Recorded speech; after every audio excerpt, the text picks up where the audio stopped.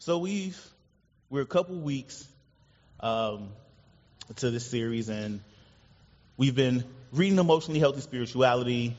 We've been looking at it through the lens and life of King David, who we know for several different reasons was pretty emotionally unhealthy, particularly at this point in his life. We talked the first week about accountability, just the blessing that it is to have people who hold us accountable to who we have been called to be and what we've been called to do. And sometimes it's not always fun to be held accountable, but it's necessary. Then we talked about last week about how things sometimes just fall apart as a result. Because oftentimes when we're being held accountable for things, it's usually because of something that we did or didn't do that we were supposed to be doing. Somebody's calling us out. Somebody's bringing a behavior or a situation to light. And it's usually at that moment that things begin to crumble. And so we talked about last week how sometimes things fall apart. But what I wanted to do this week is talk a little bit about, take a step back and ask ourselves the question, how did I get here? How did we get here? Because there are times in our life when we look up and don't recognize the person that we have become. And I don't think that it's limited to individuals, though. I think that if we expanded it, we can sometimes take an evaluation of our marriages and say, like, you know what, in this particular moment or in this season, this marriage is not what we expected it to be. Sometimes you can look at your career and say, you know what, I am not where I thought I was going to be or where I should be. And even sometimes a church can look at itself and say, this is not the place that God has called us to. The reality of the fact, brothers and sisters, that oftentimes when we find ourselves in places that we don't recognize and places that don't make sense with what God has called us to, we can often take some time to reflect and ask ourselves the question, how did we get here? How did I get here? I jokingly think about my struggle with weight loss and weight gain. And I find myself pulling out my favorite suit and trying to put it on and noticing that the zipper won't zip all the way. That I need to take the knife. Anybody remember when like the belts get too small, you have to get a knife and like dig an extra hole? Like how did I get here? Well, a quick reflection will say, well, you got here because the M&Ms you eat before you go to bed, the ice cream that you eat before you go to bed, the frosted lemonade shake from Chick-fil-A that you get at night. I can keep going. And on a more serious note, even when you think about marriage, there's points, and even in my marriage where I felt like, the togetherness isn't where it should be. The intimacy isn't where it should be. And have to honestly reflect and say, well, maybe I've been working too much. Maybe my wife has been talking and I haven't been listening. Maybe I've been too focused on things outside the home that I haven't been the husband or father that I should be. And when you look at where things are and you realize that you're not as happy as you could be, you have to ask yourself, how did I get here? And take some honest reflection. And I think even as a church, we have these things that guide us. We have our strategic plans, and sometimes we look around and we say like, oh, it's not as many people here as used to be, or the offering's not matching up. What's going on? We're asking ourselves, at what point in the process did we maybe stray away from the call, the mutually discerned call that God has given our church? The big church, Church Universal, but even like the individual churches. The reality of the fact is I don't think that anybody or any place, any entity makes intentional decisions on purpose to get off track. I don't think somebody wakes up in the morning and says, oh, I want to be immoral. I don't think people wake up in the morning and say like, oh, I don't want to live up to my potential. I don't want to be the person that God called me to be. I don't want to live my life the way that God has called me to. But ultimately what I believe happens is that time after time it's one small compromise It's one small compromise that leads to more small compromises and more small compromises. And before you know it, you've gotten off course. It kind of reminds me of a GPS. When you set your course and you head in a direction, there's very specific instructions the GPS gives you to get to the destination that you want to go. And all it takes is for you to be turned in the radio, to turn on your favorite song, or to turn to a new station because they keep playing the same song over and over again and you're tired of it. To miss a turn, to miss an exit, and the next thing you know, you get the little notification that says redirecting, off route. The beauty in all of it is this, is that even if you get off route, you can get back on course and end up where you're supposed to go. Sometimes it just seems that it may take a little longer. The reason why I think that this text is so powerful is because King David's life gives us a brief snapshot of how making certain decisions leads us down a path that we were never meant to take. And ultimately, my hope is that we'll take the experience of King David, look within ourselves, and parse out the similarities so that we too can avoid finding ourselves too far off track. I used to always joke with my sister. I have two sisters. One of them is significantly older. I joke with her about that. And then the younger one is 2 years younger than me. And I always prided myself on being a kid that learned from their mistakes. I didn't have to make the mistakes to learn the lesson. It's like, oh, my sister did that. She got in trouble. I'm not going to do it. Some of us learn the hard way. Some of us learn by cautionary tale.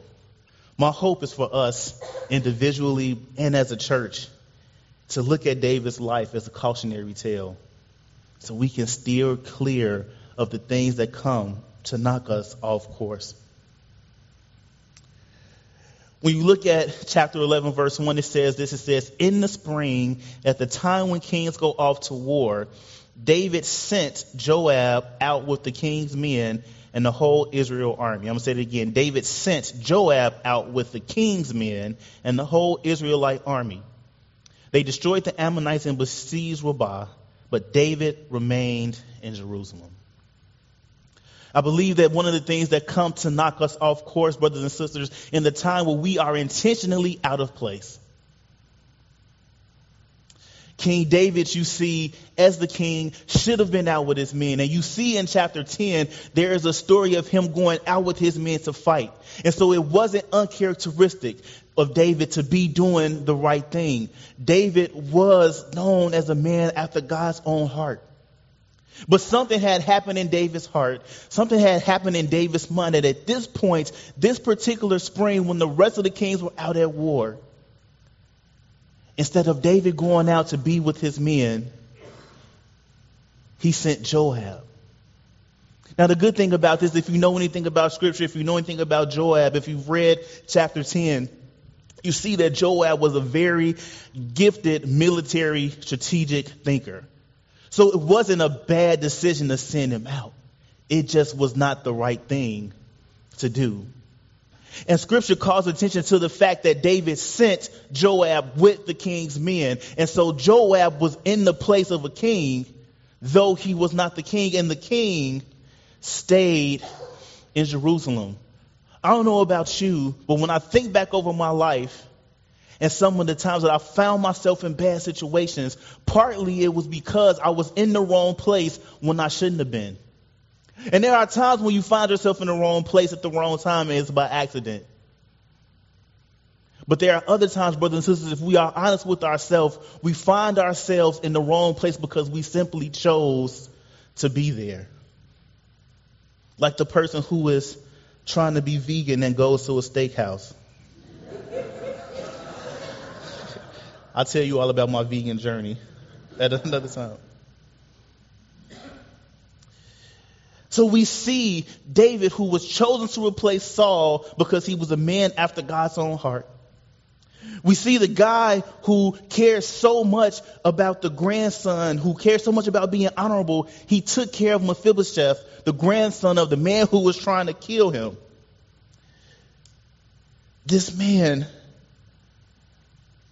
now all of a sudden, who was a mighty warrior, a righteous king, was now lounging around, sleeping in. Scripture says that one evening, which means like it wasn't just that he was at home chilling.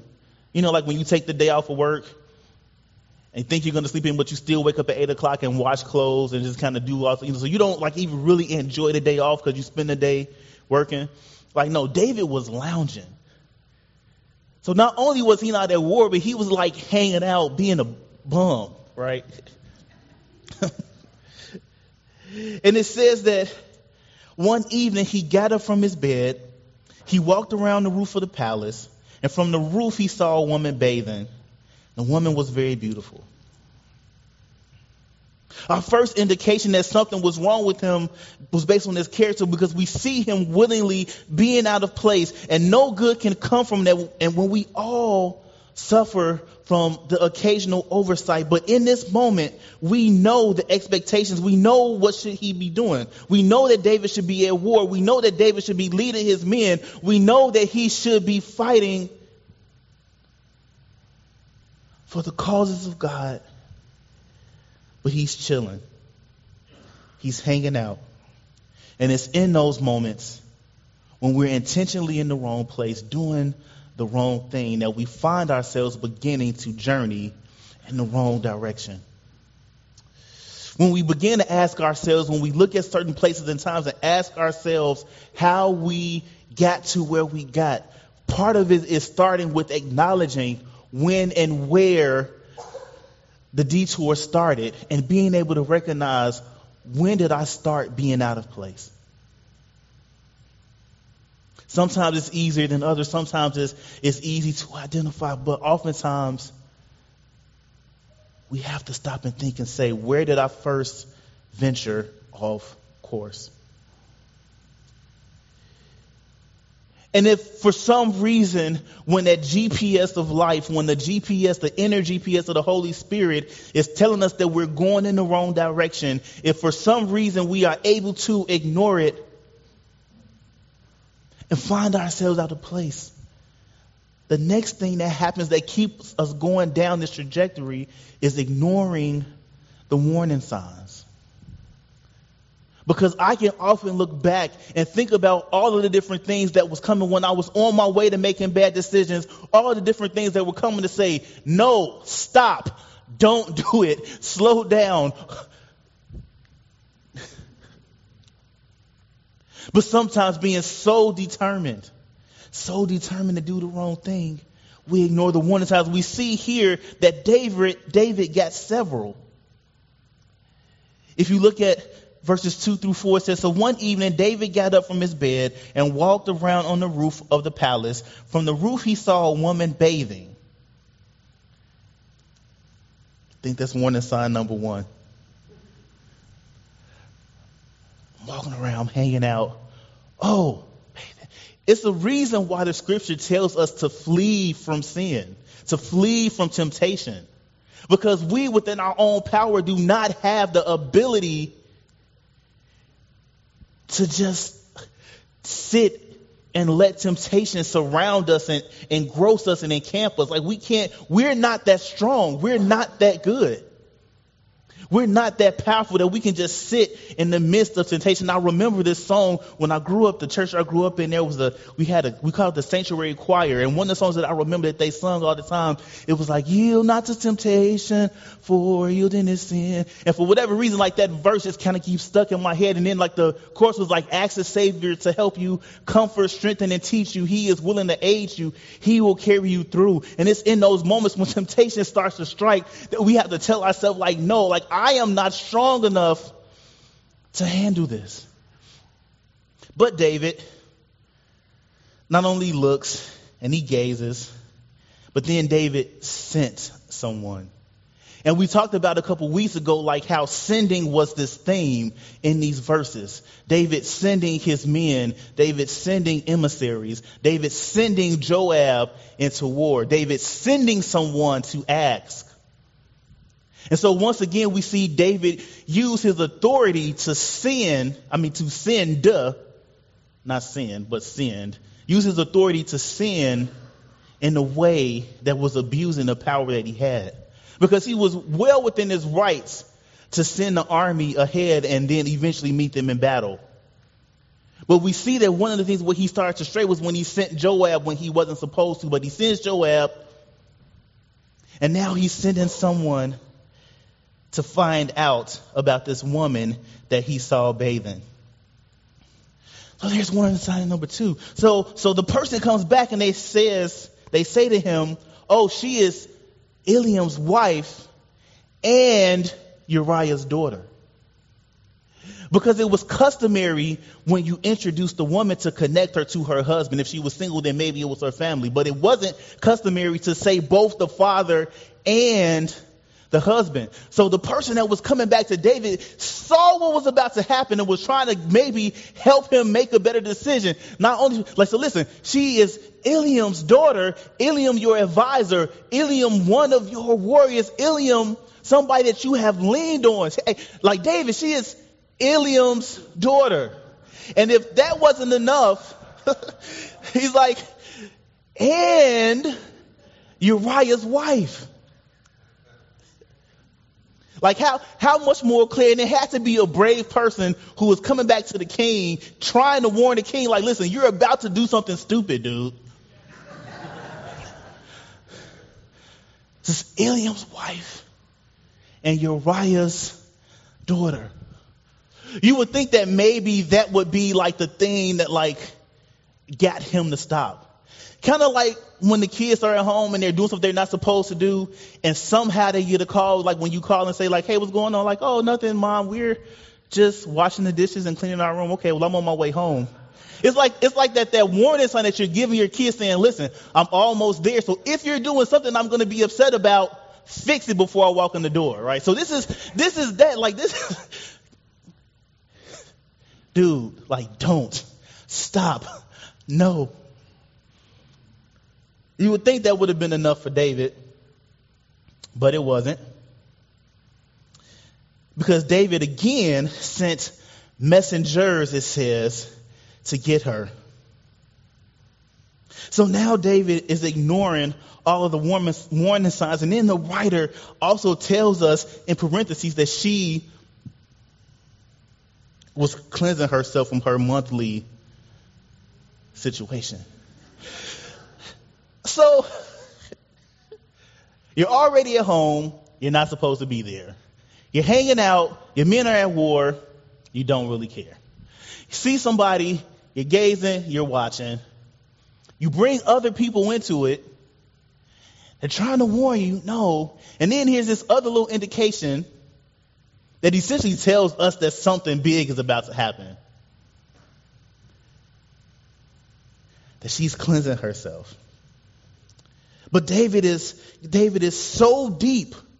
David is so deep in this place of sin that he is so deep, he is so lost that all of the signs that God was sending him to stop, to not go forward, he was ignoring. And so the scripture says she came to him and he slept with her. Then she went back home. Scripture says the woman conceived. Now, Bathsheba was going to do some sending. David had been doing all of the sending at this point. Sending out men, sending out messengers, getting all this information, finding out who she was. And Bathsheba sent the message back. I'm pregnant. Here's yet another opportunity for us. When we get past not being able to recognize when we're in the wrong place, when we get past ignoring the warning signs, then maybe the fear of consequence can be the thing that stops us. But brothers and sisters, sometimes in these moments, we are so lost in ourselves, we are so lost in this place that even consequences don't matter. In this moment, when the word comes back, David has the opportunity to stop again. David has the opportunity to own up. David has the opportunity to maybe offer Bathsheba some comfort, to confess his sins to the Lord. But instead, we know what happens next. David enacts one of the plots of all plots, one of the biggest cover-ups in history, like Watergate level cover-up. See, sometimes we get so lost in these places that we can't recognize that we're in the wrong place, that we ignore the warning signs that are in front of us, that we don't consider the consequences and all of the people that it affects around us because we only care about ourselves. And we are so bent on avoiding the consequences that we begin to bring other people into the mess with us. You don't have to raise your hand, but think back. If you're honest with yourself, in those moments, how many times have we brought people into our own turmoil because we didn't want to face the music? And so David, in an attempt to cover up the mistakes that he's made, he starts to bring other people. And the unfortunate part is this. He didn't learn his lesson because oftentimes we are in too deep. We often try to use the same means to get out of trouble that got us into trouble in the first place. That it was lack of moral character. It was lack of integrity that got David into this problem. And for whatever reason, he had yet to even acknowledge God. There is no mention of him even thinking about God in this text. And so instead of being a man after God's own heart who often chased and called people to worship God, he tried to use the same lack of moral integrity ways that got him into trouble to get out. He sets in motion this elaborate plan. And his hope was to get an honorable man to do something dishonorable. Part of the reason why they keep mentioning that Uriah was a Hittite was to remind us that Uriah, who was a foreigner by nature, had chosen to serve the Hebrew God, had chosen to serve the Hebrew king, had chosen to serve in the army and fight the war of a foreign family. So this man was more righteous as a foreigner than the man who was chosen to be king. In this moment, David was trying to bring in, and the irony of it is this, because part of it I say, like, this is the worst kept scandal in the world. And part of me wonders and speculates if at some point between David's first invitation and first conversation, when he brings Uriah in and he acts like he really cares about what's going on with the war, like, oh yeah, how's Joab? Okay. Hey, why don't you go home and wash your feet? Hang out. Uriah's like, no, the Ark of the Covenant doesn't have proper cover. The soldiers don't have proper cover. My military leader Joab does not have proper cover. There's no way that I can go home and hang out with my wife while my brothers are out there fighting. It says that he slept with the palace guard. Now, I don't know about you. David sent somebody to find out who this woman was. He sent somebody to get her. So she had to pass through the palace. She went home. She sent word back. She didn't come directly. So all of this sending and all of this messaging going back and forth makes me wonder how much the palace guard actually knew. And if when Uriah decided to sleep with the palace guard, if some of the guards started talking. Because when you see his response the second time, when he goes back to the king, David was told Uriah did not go home. So he asked Uriah, why haven't you just come from military campaign? Why didn't you go home? Uriah said, the ark and Israel and Judah are staying in tents, and my commander Joab and my Lord's men are camped in open country. How could I go into my house to eat and drink and be with my wife? As surely as you live, I will not do such a thing. So Uriah is standing on his morals and saying, you know what, King, I know what you're trying to get me to do.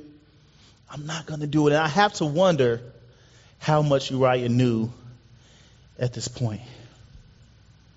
So then David tries one more time. He invites him back and he gets him a little inebriated, hoping that maybe this state of inebriation would allow him to be more comfortable breaking his morals. The reality is, we don't wake up and become immoral. We don't take a nap and all of a sudden find ourselves unhealthy physically and emotionally. Our relationships don't fall apart overnight. Our marriages don't fall apart overnight. Our churches don't fall apart overnight. Oftentimes we get to that place over time, and as we make intentional decisions that have long-term effects, we ignore the warning signs that are right in front of us. We refuse to acknowledge what they mean. And the hope is that the problems just stop. But unfortunately for us, sometimes things get worse before they get better. And that's where I want to leave us today. Because one of the things that we struggle with and we don't like to sit with as a church is things that are uncomfortable. Things that bring us pain, and things that are hard. We know where David's story ends. But right now, this week, I want us to think about and reflect over the fact that this king that we revere so much, this king who was in the lineage of our Lord and Savior, Jesus Christ, this king, David, who was a man after God's own heart, has found himself in a place that many of us have found ourselves in, where we're making bad decisions that don't reflect the love of God in our lives. And instead of tying it up in a neat bow for you today, I want us to sit with that. Sit with it.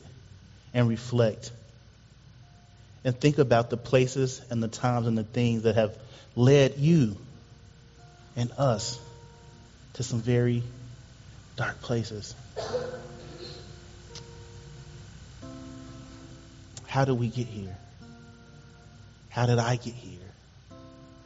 How did I get there? Because maybe for you this is a story of the past. And you can look back and say, like, you know what, I remember when I was there, and I remember that God brought me out. And maybe it's in the midst of that reflection that you can share your story in a way that gives life to somebody who was going through it at this moment. King, our king, has found himself in a pretty precarious situation. There were some opportunities that he had to maybe rectify the situation a little bit sooner, but he was so deep in it, he kept digging and digging and digging and digging. And next week, we'll spend some time talking about just how low he got.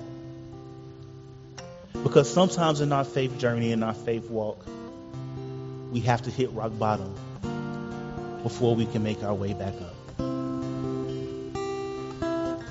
So as we end our time today, I invite you to think and sit in this uncomfortable place of knowing